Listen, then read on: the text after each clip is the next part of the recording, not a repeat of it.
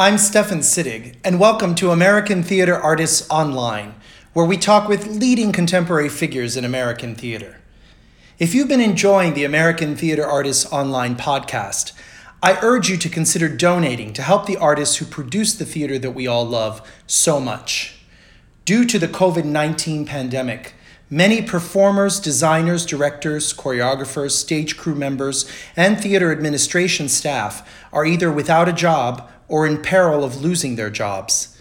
The Actors Fund provides assistance to artists to cover basic living expenses such as food, essential medications, utilities, and more. If you love and enjoy theater, please consider donating to the Actors Fund today. Just go to actorsfund.org and press donate. My guest today is Brittany Harris, an assistant professor of theater in the Department of Communication and Theater Arts at Old Dominion University. Her areas of expertise are in race and performance, theater for social change, and performative community-engaged programming, examining the concept of race as a celebration of self, culture, and artistic expression. Throughout Virginia, North Carolina, Georgia, and DC, Brittany has created several community engagement-based theater projects and conducted workshops on solo performance development and devised theater. Currently, she is workshopping and touring her two solo performance projects, The Intersection, the Sandra Bland Project, and Being Bad. Each project explores the adverse effects of violence in social media on the personal psyche and how narrative-based storytelling is used as a vessel for social resilience and redemption. She holds a Master of Fine Arts in Acting from the University of Georgia. Hi, Brittany. Hey, Stephen, how's it going? I'm fine. How are you? I'm so glad that you're able to join us on American Theater Artists Online. We're so glad to have you. How are you doing? I'm doing well, hanging in there. I think with some of the restrictions being lifted, it's so nice to see some faces outside of my own walls and mirrors. So, yes. Yeah, I'm hanging in there. And you're in where are you speaking to us from? Yeah, so I'm based out of Norfolk, Virginia, so like Hampton Roads, right where the Virginia Beach area is. So there's a lot of beautiful culture here, not only just with the life that brings in the military, but also the arts a little bit, but also just a bunch of like history just about Virginia in general. But this area is pretty unique just because of just the kind of growth and expansion that it's had over the last few years as it's bringing in, like I said, new appreciation for the arts, especially. We have like a new arts district here that's not just in performance arts, but also visual, dance, and all of that. So, yeah, and so good old Norfolk, Virginia. Oh, that's great. Well, good. Well, I'm glad things are going well there. Norfolk's a great city. I've been there several times and I really enjoy it. So tell us a little bit about what you do. So I've done, in the intro, people can hear a little bit about your work, but really I think it needs to come from you to explain what it is that you do in terms of this work that you do. And I know you do a lot of different things, but around your community engagement and your what you do with your theater for social change. Sure, absolutely. So my background is specifically in race and performance and solo performance. And I like to look at something called like performance of redemption and also resilience or resistance. So what does that look like to use the body?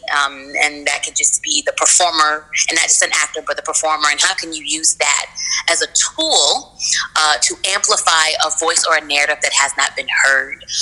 So I think there's sometimes a stigma or that comes along with theater. It's like, oh, it's just for purely entertainment. There's a practice in it. There's a formality. There's a method to it. I would say a method to the madness. There's pedagogies. There's things that we study. There's research, and a lot of my work is based in something called theater for social change and also theater of the oppressed. And there are methods and activities and practices that we utilize in order to get the story out there, to activate the material, to activate the story, to engage the community, because this type of work that sets it apart from most just pieces of theater that could be used for entertainment, which is nothing wrong with that, is the fact that it is meant for dialogue. this work is meant to be talked about after, maybe even during the performance, that we no longer just have a spectator, but a actor that can be engaged with the performers. But this work is about influencing dialogue that can be a proactive change, not just a passive, I sat down, oh, that was lovely, and it makes you think afterwards, but what are you thinking about, and what does this work help incite or provoke? And this work that I do leads for people to be able to leave the piece of theater or leave the theater world and say, wow, this is how I can use a piece of theater to raise awareness about this, that, the other, and the third, rather than just sitting and being a patron of it. I see. So yeah, my work. So you don't want audiences, So you don't want audiences to be passive. You want audiences to watch what you've created and then go out and effect change and do some sort of, have some action from it. Is that it? Exactly. It's like this type of work like explores how like the performing arts can be used to like point out attitudes and social mindsets, right? And then also, like I said, just engage the audience. But in the end, is about that reflection piece. Like I most likely out of all of my performances, at the end, I always leave time for dialogue to speak about what you're feeling, that first initial feeling from this work that can be provoked. So it does ask for more involvement than, sitting and being entertained, but also being entertained and influenced as well. Yeah. And so do you do talkbacks after all your shows or some of your shows? Yeah, we do. Some of the best is when you have like a mixture of people in the audience. You will have some teens in there, maybe some elders. And then also just in education background, I work in academia. So imagine that I do have students who have to come see these shows because they have to see it for credit for class. But then also academics that are seeing a piece of theater that's not just from their colleague, but a piece of theater that invokes for them to have to challenge their own mindset as well, or just regular patrons from the area that want to see a piece of theater that they may not understand by the title, but they've read reviews or they've read the synopsis, and they come in and they're transformed by this experience. And then this dialogue and the talk back in the end, you can hear these varying point of views and how it's facilitated and led, the talk back that is, provides a space, and this is what I do as a performer, provide a space for the performer to feel like they don't have to be limited by their own socioeconomic background, their demographic of race or gender or whatnot, but also provide that to the audience as well. So it's as much as we want to say it's bias free, but it is in a place that you can bring your bias and your explanation and your background, but also in that you can be considerate and consider the other views as well. Interesting. So you're expanding perhaps the views of the audience, which is good as well. So they're coming in with one view and they might leave with a different one.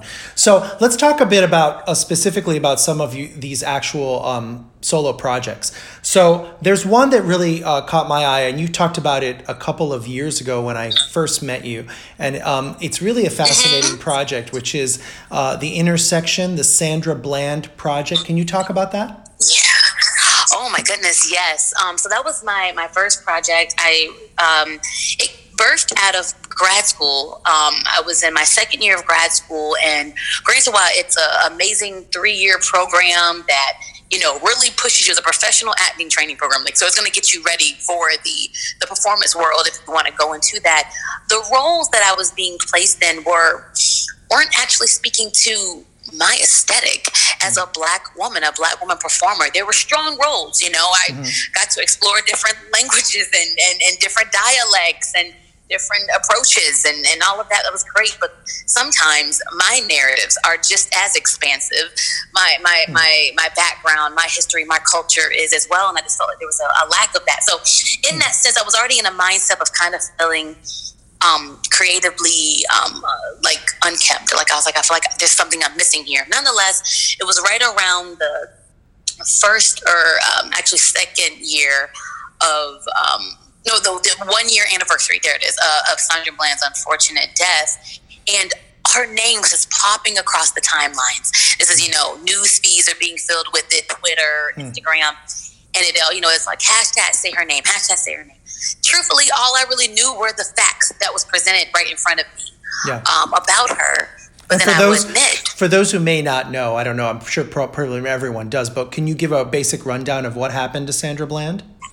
Absolutely, absolutely. She considered after the fact, unfortunately, she was an advocate for racial justice, and so she was a young woman, aged in her late 20s, and she was pulled over during like a routine traffic stop. She failed to put on a signal at an intersection. She failed to turn. Mm-hmm. She was then pulled over. And I think this is on July 10th. She was pulled over, and the traffic stop then went from a simple being pulled over to her being basically yanked out the car, and then apprehended. And then after about 3 days of her being apprehended, she was found hanging in her jail cell on July 13, 2015. And there are plenty of commentaries and news periodicals and archival work that can really give the details right now about it if you want to look into it. However, what was really jarring is the circumstances that she was found after the footage from her jail cell had been completely cut. And the only thing that you saw was that her body was found hanging. You could not see what led up to that event. Yeah. And what was really fascinating about her is that she was like this vividly talented and expressive humanitarian, but she also was plagued with a lot of societal expectations. She had a blog called Sandy Speaks, that she would talk about these issues of dealing with living. She grew up in Chicago, then she was moving to Texas, and her own bouts with mental illness and all of that. And I found her incredibly brave. And that's kind of what led to me to create The Intersection, because you had news outlets, Stephen, that was painting her as a martyr from like the hashtag Black Lives Matter movement. And you have people painting her as a menace. Well, look at this, she got pulled over multiple times. Even she got, before she got pulled over. But then I saw her as a mirror. I saw that trope of that unbreakable Black woman. I saw that in myself. I was doing it in my own grad school program, not trying to be too belligerent, sitting on my feelings. And when I would express it, it would come off as combative. And I really felt connected to her. So the piece was birthed out of a dramatization of those final moments. They say that before you die, your life flashes before your eyes, if you will. So because of my work is delved in something called activist theater, so I knew my work would be creating some type of dialogue afterwards. I do something that is kind of like a dramatization of actual facts. So I had to do part research of making sure that, I understood a lot of her biography. On top of my response to who she was. So she was sort of a vessel for me as a character, for me to use my own voice. Like she would use her platform to be a voice for others. She was a voice for me. So in creating this piece, me and her became a singular voice. And afterwards, I provided like an open forum and conversation to talk about those adverse effects of the social media of watching police brutality in the African American community, especially with millennials, and dealing with mental health awareness and all the stigmas around it. I mean, it was just so compelling and so deep when I just took the time to research something and not just get fed from my news feed, not just looking at those black and white, but breathing life into that black and white. So that's how I ended up creating the show. It took me about 4 months to develop it. I ended up not directing it this time. I had brought on a colleague of mine to direct it. But the piece itself has now been a way that I've noticed how to take what's happening in the headlines and extend it beyond that page. What can we do to make these narratives a living epitaph? How do we keep them alive? We say their name, but how do we embody their name? How do we live to make sure their legacy lasts? And it has been an honor to be able to even work on this project and have her name even in the same sentence as mine. So how did you first get involved in this type of theater? And you mentioned a bit where you were at grad school and you were looking for material that spoke to you, to your experience in this world. And did you know about Devise? I mean, I guess, did you know about Devise Theater? Did you know, I mean, how did you go about, did you do a lot of playwriting preparation, or did you just... Sure, oh my gosh, yeah. You know what's really funny? Yeah. I still have an issue in calling myself a playwright, only because I've never, and I have nothing against people who can just do stuff on the whim, but I believe in the art of studying and understanding something. Sure. I believe there's a discipline to all of these crafts, So personally, I am just really good at dialogue. I don't know if it's the duality of being an actor half my life. I can play different roles in my head, or I don't know. But what really came out of devising the piece was a call and response manner that kind of came from growing up in the church. My pastor would say amen, amen, that kind of callback thing. And what started to become of this was me doing a call and response to these articles I was reading. And that is how the dialogue and the script can be developed. When it comes to devising theater, it really can just come from a theme. It can come from a familiar topic or something like that. I always start with some underlining questions. I ask myself, what do I know about this topic? What do I want to know about this topic? And from there, I start from speaking about, if I know about this topic, how do I speak from it, an expert point of view versus a novice point of view? And what does that look like? Right there was a foundational tool for script development for me. But that's usually how I start to devise pieces from scratch. There's something that speaks to me aesthetically. A lot of my work is narrative based. So I am looking at the story. It doesn't have to be a linear story, but there is something being told. There is a narrative being spoken about and to. Right. So my work is about that singular voice, not a single story, but a singular voice that can be used as a vessel to represent multiple points of views, multiple perspectives, multiple stories. So that's usually how I got into devising work. Now, in grad school, of course, we had classes that kind of led in that process, but it really was this idea of working on several plays growing up that were started from scratch with other directors and contributing my perspective and my expertise to these topics. So I can honestly, I don't have any formal kind of training about it, but I do have an understanding about that playwriting structure.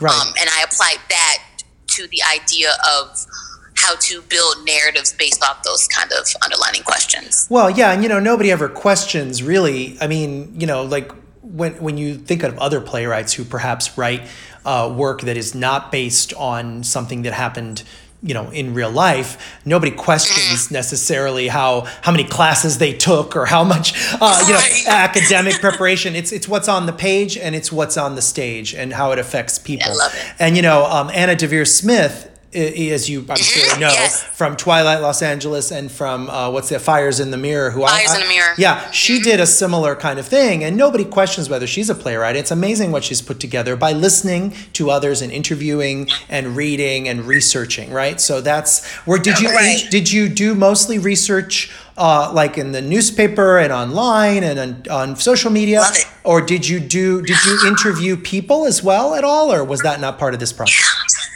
Love it. Yeah, it was actually, how can I start this? So at first it was periodicals, and it was like with Anna Deavere and her work, she had the actual source material. Yes. She went into Los Angeles. She was in Crown Heights. Yes. So she was interviewing people. With me, I had these vlogs that she had a nice, beautiful handful of. Sandra Bland had a handful of, as well as multiple varying perspectives in all these articles about her. A lot of it was delineating, what is the author's voice here? How is this being written? And what am I supposed to perceive from this? And then once I did the project and I had my first stage reading, I found myself really struggling to continue to perform the piece. This is where that reflection piece comes in, that response piece. Yeah.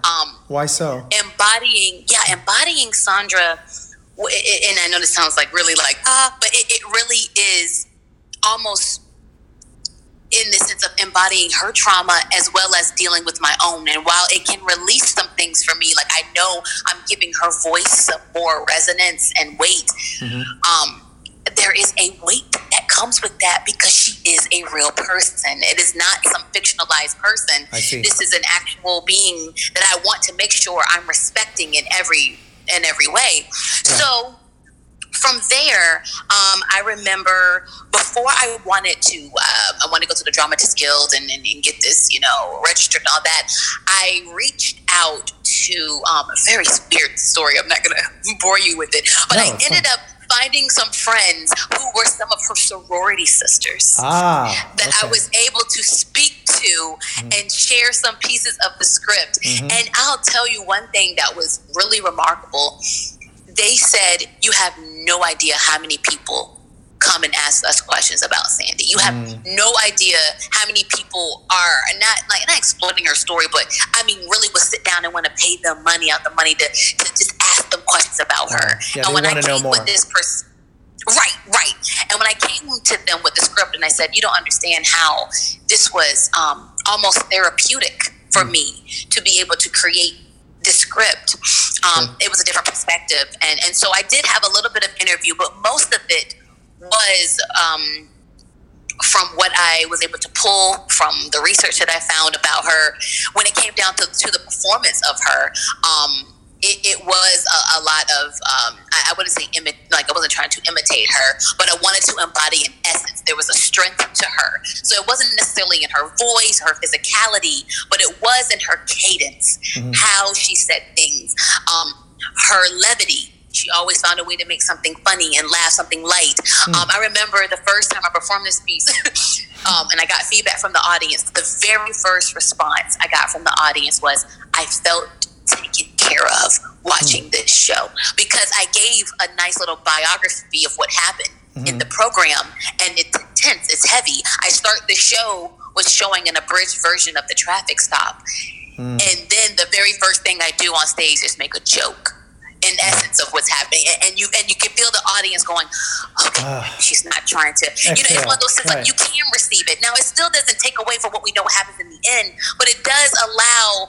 for an atmosphere, and that's how Sandy wanted. Sandy she never got on her vlog and was like, trying to preach at people or put people, but she was just trying to talk about a perspective, a varying perspective, and opening your eyes, and I related to that in her, and so I wanted to capture that essence in the show. So it was a little bit of like doing some research as well as some interviews to build the show. That's amazing. And I think that you're taking care of the audience like that by including some comedy. When you write those kind of pieces, there has to be some comedy. Otherwise, it's too heavy for the audience, and it balances out. And I think the comedy helps prepare the audience to then take in the deeper message. They relax a little bit, right? And that's playwriting right there. You figured that out. So obviously, you understand playwriting. That's what smart playwrights do. So tell me a little bit about, you just mentioned earlier, this is now 5 years since the incident, right? For the with Sandra and her death. And your work is now, a lot has changed in 5 years in the United States. And that's an understatement. And your work fits perfectly right now in this moment of social change and the Black Lives Matter movement. So are you energized by this? What are you feeling? Have you been able to perform this recently? And how do you think it would be perceived differently today than it was when you first started doing it? Oh, great question, because about maybe a year ago, a little bit less than that, there was new evidence that came out. They released a video from Sandra that she started recording during the traffic stop incidents that just her sister released it last year. So my piece changed. Sure. The piece itself changed. But in that regard of what's happening now, I kind of go back to the piece of, this piece was very therapeutic to do and to write. But the idea of performing it does carry a little weight for me. And I think it is because of that unbreakable Black woman, that strong woman, that we don't have conversations about what depression and anxiety looks like. This idea of performing this piece that I'm still living very much a part of right now. Sure. It is a little too close to home, if you will. Yes. About it. There's something very beautiful about the technicality of studying our craft so we know how to take care of ourselves. And in one way of that is just leaving the material alone. However, I have been able to put that on paper and talk about the development and how I created this piece. And with that, I have been to several conferences. The most recent one was the Mid America or Mid Atlantic, MATC. I can't remember what the A stands for right now, in Chicago this past year. And I was able to speak about how this type of work can be seen as theater for redemption. This redeeming quality of not just leaving a voice on the page, bringing it to the stage, you know? So it has been rewarding in that regards. But now with everything going on, it is very imperative. I would love to give this story and give this piece to someone to perform. I was going to say, I would love for it to be... Yeah, you'd be okay with other people, with other actors performing this piece. Absolutely. Yeah. I mean, absolutely. I'll be fine with it being a stage reading. I'll be fine with someone performing it. That's another reason why I wanted to go through like the whole Dramatists Guild. I wanted to register it. I wanted it to be available. That was something that came up when I spoke at the Black Theater Network last year about this paper. They said, this piece needs to be out there. And I realized like, that is something very unique as playwrights. I think sometimes when we're in this process of devising, we always believe the work is never done, right? It's about the process, not the product. And I don't know, Stephen, I think I'm afraid to say that this is a product now. Because it hasn't stopped. Right. There's still change going on. We are still finding out more information. Say her name, there's more names that could be said. I mean, there's so much. But I do know. I know. But I do believe that this is something that should be heard, and if not for her narrative, but for this kind of process. You never know if this kind of work, the style that I created to build this, could work for someone who is dealing with their own bouts of like depression or anxiety based on what's happening right now. You know, and I that's another reason why I know we haven't shifted there, but why I do my workshop. And we can talk about Flying Solo in a bit, but just understand that, you know, that type of work, the narrative-based work is very intimate work because it is coming from your perspective. It may not be your voice speaking it as in the character, but it is your perspective. And how introspective the intersection was for me to work through and I process through things. I do know the importance of this type of work and the development of this kind of work, and that is why, you know, I do my workshops to, and I hate to use this word, but to give people permission to feel. No, of course. Outside of these, you know, our posts that we put online or pictures, but maybe on a larger scale, that amplification again of the voice. That's why I do my workshops. So what, in terms of the audiences that come to see the shows when you were doing it yourself, and before I even go there, you said, has the work been registered? If someone is interested in doing the intersection, yes, it is. Well, how do they go about if they're interested in doing the intersection, the Sandra Bland Project, which is the title, right? What do they do? Do they contact Dramatist Publishers, or what is the? Sure. So it's not through the publisher; it's through the guild. So the guild register it. So that means the piece is now officially on their registry. I believe because I am still the owner of it, I think I'm the primary contact. It has not been published yet, but it is registered. However, if someone did want to, they could reach out to me directly, and I can be reached through my website as well, through my email address, and I'm pretty sure you might list that down there. But I can be reached if someone wants to discuss about producing this show in any kind of capacity. It can be in a reader's theater. It can be in a Zoom reading, because it's some really cool pieces. I just thought about it while we were talking. This piece could be done Zoom because it's the props kind of propelled the story along. Right. It's like I said, it's a story that they say your life lies before your eyes. So it's a fictionalized of her last hour alive. So it's about a 45-minute show, and you grow up with Sandra. You grow up with her in the streets of Chicago, all the way up into the moment in the jail cell, and you hear about her interesting relationship with her family, and her ways of self-medicating, sometimes with maybe marijuana or experimenting with that, her having these big dreams graduating from college only to find that things don't play out the way that you perceive, moving back and forth. I mean, there's so many different things there, and I think it could be an interesting piece to see performed on Zoom as well. So Sounds if anyone's like interested, you reach out to me for sure. Okay, great. Well, we'll make sure we'll give your contacts at the end for sure, so people can do that and on your website. But so what have you noticed that there have been sort of different audiences reacting obviously differently to your work? And do you notice that race plays a part in the audience reaction? So you've talked a bit about what this means for you as a Black woman. But have you noticed if people who aren't Black are coming to see your shows of any color, are they reacting differently? That's so good because so part of my paper is specifically about the audience response because that's what my work is for.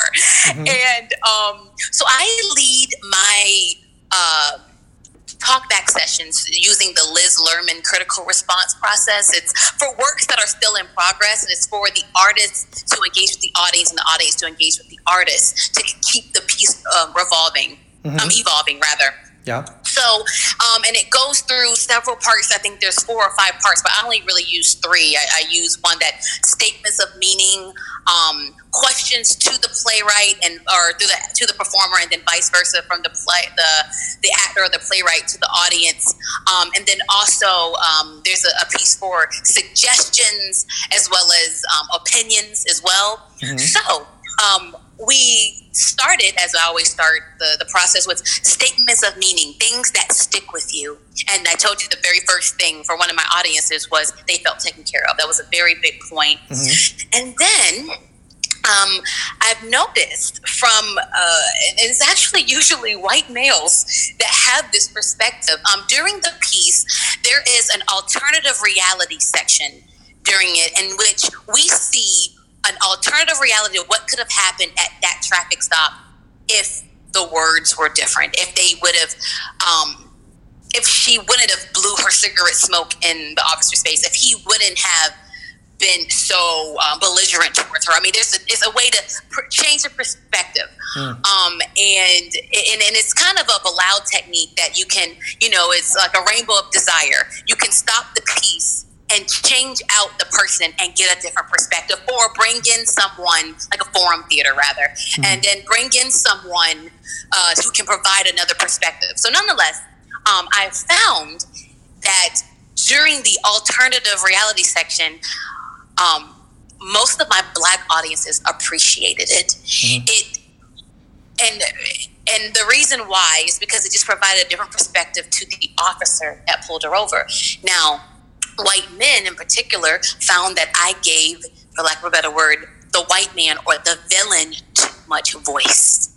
And that he, I know, and that he already had his voice already spoken. He's the one that's still living and walking out here, and Sandra is not.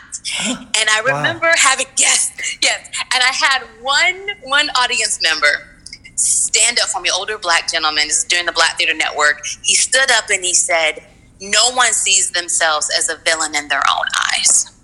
And because of that, I knew that I love that it's controversial. It starts the conversation, but it's one of those things that the officer is still a human. He may have done things that were pretty heinous, but he still has a perspective. He still has a family. He still has and so I provided like this weird, like I said, alternative perspective, almost a monologue through his voice of what happened. Wow. And that's usually the part of the show that sticks around with my audience the most, because that's the piece where they can see themselves in the most. Right. And also you're creating you're creating dialogue, right? Because if we're ever going to come to an understanding and if we're ever going to get along, we have to kind of see the human in the other person, right? In order to build that bridge. Yeah. Right. And because of that, and that is probably the most area of catharsis and empathy, because we've all know what it's like to get pulled over. I mean, maybe we've seen it happen, but for the most part, we've all maybe have been pulled, not for anything to get a ticket or anything, but we may have, hey, you were speeding too fast, or did you fail the signal, or your back tail light is out, or we all know that feeling of seeing those red and blue lights behind us. We all have something about it, right? And so, but it's a different experience for white people. Exactly. For white people, it's a totally different experience. Yeah. Go ahead. Please go. No, I was just sorry. I was just say for white people, it's a totally different experience, right? And there's still fear, and you've got the cop in the background, and you're worried because you're pulled over, but there's not the issue with race. Right. That's the problem. Exactly. I remember when I was in Richmond in grad school myself, and a friend of mine was visiting from DC, and he's African American, and he and I were in the car, and we got pulled over in Richmond, and I was like, the cop came to the window, and immediately my friend put his hands on the dash. And I had no idea why he was doing that. I was like, what are you doing? And I was belligerent with the officer. I was like, well, why did you pull me over? He's like, can I see your driver's license? I was like, why do you need to see my driver's license? I was questioning him, and my friend was shaking. My friend was shaking in the seat next to me, and I didn't even realize why. That's how out of it I was as a white person with the different experience. Right. And I think, as you say, you were out of it, but also, if you didn't know, you didn't know. Right. And I think that's part of the conversation as well, which is why I think that piece, there's a lot going on in my background. I'm so sorry. Oh, that's okay.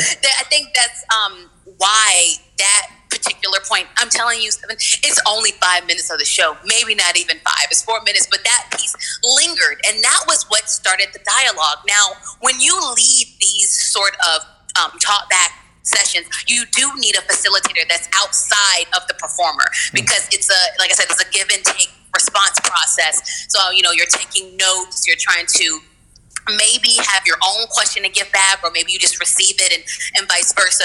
So during that time, my facilitator had to interject, and because it was starting some, I wouldn't say an argument, but it was starting a nice back and forth with the audience, because there were varying perspectives on that. But then that's what this work lends to. And if I want to say the piece can evolve, it can evolve to, during that part of the show, there's like a freeze.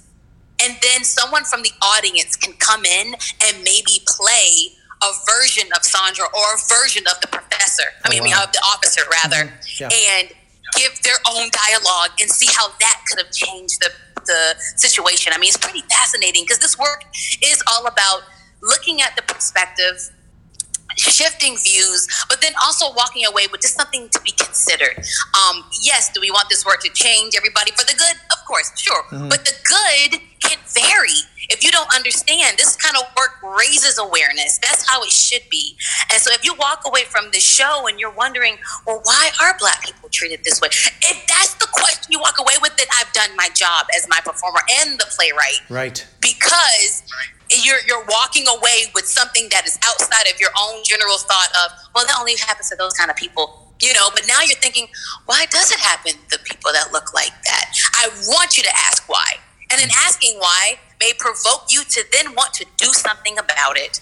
Right. And if nothing else, at least you understand better the plight of a fellow human being who may not be the same as you, but you get it, and you're not so quick to judge, right? Because I think a lot of what happens in the white community is there's a lot of judgment of the victim. There's a lot of judgment of, well, if only she or he had reacted differently when the police pulled them over. I hear that over and over from white people who are, they mean well, but they say that, and I'm kind of like, do you not there is still a barrier there. So I think that's what your play is helping to pull down. Now, we've talked a lot about the Sandra Bland Project, which is a amazing piece, and I hope people look into it more. What about the other project that you mentioned called Being Bad? What is that about? Is that a different piece? Obviously, it's a different piece, but what is it? How is it different, and what is it about? Sure. So they're kind of my two babies here. So one piece I talk about the process, and one I actually perform, and that is the process. And I do tour, and I'm currently touring Being Bad right now. So Being Bad was also developed during grad school. Okay. Yeah, you were busy. In that, again, there was something calling me to putting a varying perspective and narrative on stage that wasn't being placed on our main stage performances. Sure. And so what's really unique about Being Bad is that it was birthed out of a class. It was a solo characterization class that was built on like building one person shows and that kind of stuff. Yeah. And this was in response to the alarming numbers of domestic violence and interpersonal or intimate partner violence in the U.S. I mean, the statistics are literally 1 in 4. 1 in 4 women has experienced either intimate partner violence or domestic violence. And it's gone up during this period of COVID. Oh, I'm sure. Yeah. I'm sure. And it's so unfortunate. And there's less places to escape. Yeah. Less. I mean, completely less. And when I started to think about it, I mean, it really can, because I'm just an aesthetic kind of empathic person. Like if I start really, it would really, it's jarring a little bit. So nonetheless, this piece, if we want to stay with kind of like the social movement and social issue, it's about looking at that Me Too movement and Time's Up movement during that time. Yeah. And what does it look like to amplify that voice? The show is only about a 15-minute piece, and it's in response to a case that happened in San Bernardino, California. That was her name was Karen Smith. She was I want to say elementary school or preschool teacher, and her estranged husband came into the room and shot her and then shot himself. Wow. And this came on the news in April or March of 2016 or 2017. And I was just, how can I say this? Her narrative spoke to me because I am a survivor of intimate partner violence. What got to me, it was the reports to the police, the reports, her talking to her family, him looking like such the great, nice guy, and on the other end, not being so nice. Those kind of things. And what that looks like in our society of being not only a woman, but a Christian woman that upholds and takes care of the household and plays her wifely duties and all of that, and sticking through things and the stigmas that come along with divorce, but then also what comes along with gender roles in specific. Like, what is a woman supposed to look like? How are you supposed to carry yourself? Your hair, what do you say, your voice? And a lot of these narratives were informed by the other women in our lives, what we saw our moms and our aunts and our sisters do. And I found myself, when I went through it, emulating what I heard my mother say she saw through her mother. She did not have to go through that with my father, but what she saw her mother go through. And I found myself, loving through the pain, trying to work it out, all those things. Yeah. And so I developed this piece kind of giving an homage or respect to Karen. She was a very beautiful woman, very delicate, very articulate, and she was also Black. And that is what really got to me, because we already know the disparities of how the police treats Black women, but let alone intimate partner violence and those numbers against race alone, which I don't know the numbers, but if you apply race to that, I mean, they're probably maybe a little scarier. Sure, there's so many layers there. So nonetheless, right. So nonetheless, the piece was in response to that. And so it follows this woman going through what we think is some kind of ceremony through this program called BAD. And you find out that it's graduation day, and she's finally giving her speech. She's finally going through what we find is domestic violence counseling. She's finishing up this program. Okay. And the audience in this regard is the other graduates and participants in the program with her. So when I perform this piece, when I mean I need eye contact, when I need engagement to get through this piece, to tell these narratives, because her narrative then shifts, because she goes from using words to the words can't even formulate because the body is feeling something, and you watch her physicalize through her pain and then show the redemption again. Calling back to the Sandra Bland piece, show the redemption of not only not dealing with the abuse, but realizing that she can ascend past that she is not the abuse that she went through. And what does it look like from a visual standpoint, from the audience, to watch someone physically show the opposite of being oppressed to showing to be liberated, to show being redeemed. And it has been a piece that, again, can go ahead and bring about some civil dialogue and some resolution. Yeah. But it really is a piece that explores what does it look like to take back your power after years of physical and emotional abuse, not only by her family, but like her partner as well. So it's a piece about redemption for sure. It's really amazing how you've taken two very different scenarios, two very different things that have happened, and versus the Sandra Bland versus this scenario with Karen that you mentioned, but you've still woven throughout sort of the repercussions of being Black and being female, and what that means in our society. It's brilliant, and how you do it in these pieces. So tell us, you mentioned this flying solo workshop that you're now doing. Can you talk a little bit about that? Is this something that you're doing in response to COVID, or is this something you were doing before? And how do people, what is it, and how do people find out more?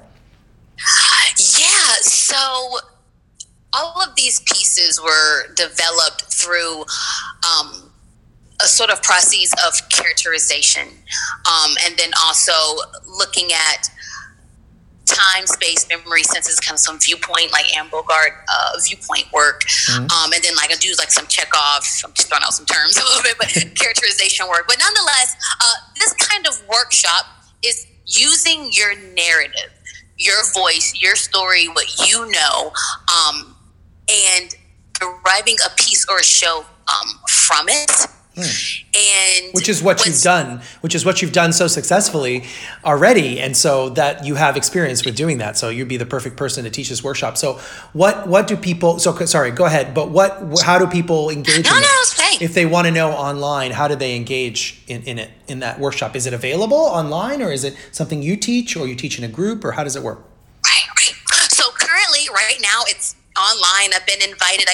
I'm actually doing a two-parter with the Women's Theater Fringe Festival of North Carolina. We just did the one part actually on Thursday, which is about, so it's a two-parter that it's in the development and then it's the production. So I go through the development. How do you create a piece? So I provide exercises. I also lead a group exercise on how to activate the material. And then, so I provide, and I use a bunch of methods from that, but mostly it's for people who aren't even actors. You can be whoever you are. You can even be a dancer that comes in, but I'm pretty much laying down the foundation for what does it look like to build something from scratch, kind of devising your own solo show based off your narrative, what you know, and I always start by leading with an exercise about your passions. And then from there, we're able to signify or social or focus in on a certain topic that you may be interested to talk about. And then I ask those questions again. What do you know about this topic? What do you want to know? If you were to speak about it from an expert perspective, what could you say? If you were to speak from it from a child perspective or even a novice perspective, what does that say? So, and then the second part of it is initiating this work. So how do we put it on its feet? What does it look like to create a space to tell the story in? And sometimes it can come from a first person narrative. Maybe it can come from the perspective of someone in the room. You can be a voice it can be a singular voice with multiple perspectives or multiple voices coming through one vessel. I mean, however you want to embody it and view it. Wow. But so the workshop is something that I can be booked to teach. Okay. And that's on my website as well. It's usually about a 1 to 2 day intensive. And like I said before, it's really using your own life experiences. And it's about the process. You're not going to come out of this 2-day workshop with the full-blown solo piece. But you're going to come out with some really strong foundational tools, for sure. And the thing I always talk about is just that focus on finding a topic that motivates you and can be sustained. I love giving voices to narratives or putting voices and narratives on stage that I have not seen. I've been an actor for about 15 so years. There are certain narratives that I have not seen and I put those out there. And those narratives just so happen to be high social talking points in society. But then you will get someone that has not seen a play about a young woman who loves space. And what does that look like to envision outer space? And how does that look like in the body? And it is my job, which I love, is to give that permission and the tools in order to cultivate that story. So that's pretty much flying solo. Wow. And so if someone is interested in signing up or calling you to kind of contacting you to do this workshop, do they just go to your website? What is your website address? And I'll put it in the bio. Sure. That'd be great. So it's www.Brittney, which is BRITTNEY, S as in Sam, Harris.com. So BrittneySHarris.com. Great. And then at the top, it's under research and outreach, and all of the workshops as well as the plays that I've done and some the background on them, as well as where I performed them, all their history is there as well. And then of course there's a contact me, and I mean, I'm always available to just kind of chat if you have questions. If you're interested in possibly bringing say a show and the workshop, we can do that as well, so you can see how it's applied. Right. And nowadays, with the COVID situation, everything, have you adapted a lot of your workshop and work to online? Yes, it has been so unique. Oh, wow. Because you'd be so surprised how much table work isn't given. So many people want to get on their feet so much. So this work kind of puts us down to develop some really nice foundations. Nice. So you can say, wow, I have a solid something on paper. So when you put it on its feet, you can go back to track it. We all know, well, may not, but with devised work, it is about recording it and tracking it and writing it, so you can reflect on it and continue to make changes, can be adapted and devised. So the way that the workshop has adapted online, it has been actually pretty unique because this work is narrative based. So a lot of these people are working on this workshop from their own homes. They're already in a place they feel safe. They're not on a stage. They're not in a classroom. They're at home. So sometimes asking them to identify as something they're passionate about is easy because their stimuli and stimulus is already around them. You get what I'm saying? Yeah, they're safe. They're safe at home. Yeah. They're safe, right? So, and rather than me trying to create the safe space in a classroom or a work or a studio setting, they're already home. Right. So then, when it gets to the production part, this is when things can get a little tricky when we put things on its feet. But this idea of the imagination is when that really plays into. Of course, you know, you're not going to probably have a full-fledged production at home, let alone on a stage or a solo show. However, it does allow you to utilize what you have. This idea of understanding what space looks like in the imagination, and how do you put that externally out there. I mean, it's really neat. So that's been really cool adjusting to, but this workshop has worked really well with COVID. I can imagine. Yeah. And also not just individuals and people and groups, but if a college or university wants to reach out to you to teach a class or to be, I know you already are a professor, full-time professor at ODU, but if someone wanted to bring you in over Zoom or over the internet to teach one of these workshops on a weekend or to do it on whenever you have some free time, you're open to that as well, right? Because this needs to spread past. Absolutely. It's not just your ODU students that get the benefit.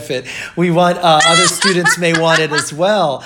It sounds fascinating. You know, Brittney, the work that you're doing is so great and so inspiring, especially in these days of social, what I hope is social change. And the theater can be a part of that and can continue to be a part of that, even if we're on a slight pause with live performing right now. Even your shows that are one-person shows, perhaps those are a little easier to develop, and they may be some of the first ones to come out and to start being performed too. So, you know, rather than the big musicals, which is logistical nightmare in times of COVID, you know, a one-person show about something really meaningful like this that could be performed outside, and you know, there's options too for stuff. And while it's marinating, and you've given it this full time to marinate as well, while people are thinking in their homes about it. Brittney, this has been wonderful. We're out of time, but it's gone so fast. I just looked over at my clock and I can't believe how quickly it's gone, because it's been so fascinating to talk to you. Thank Thank you. Thank you so for much. having me. Yeah, and thank you for agreeing to be here. And, we'll keep following you. And if people want to follow you on social media, do you do that as well? Or is it just your website? Yeah, I do. And it's just my name. I am Brittany S. Harris. It's really Perfect. easy to find me. Good. So if people want to follow you and reach out to you or just direct message you or whatever, they can do that as well, right? They sure can. Awesome. Absolutely. Britt, thank you so much. It's been so wonderful to have you here. And I hope to have you back because there's more to talk about. Oh, and I would love to. If you ever have like a panel or whatever, I'm definitely here. I love know. it. Thank you. Thanks so much, Brittany. Thanks. Bye.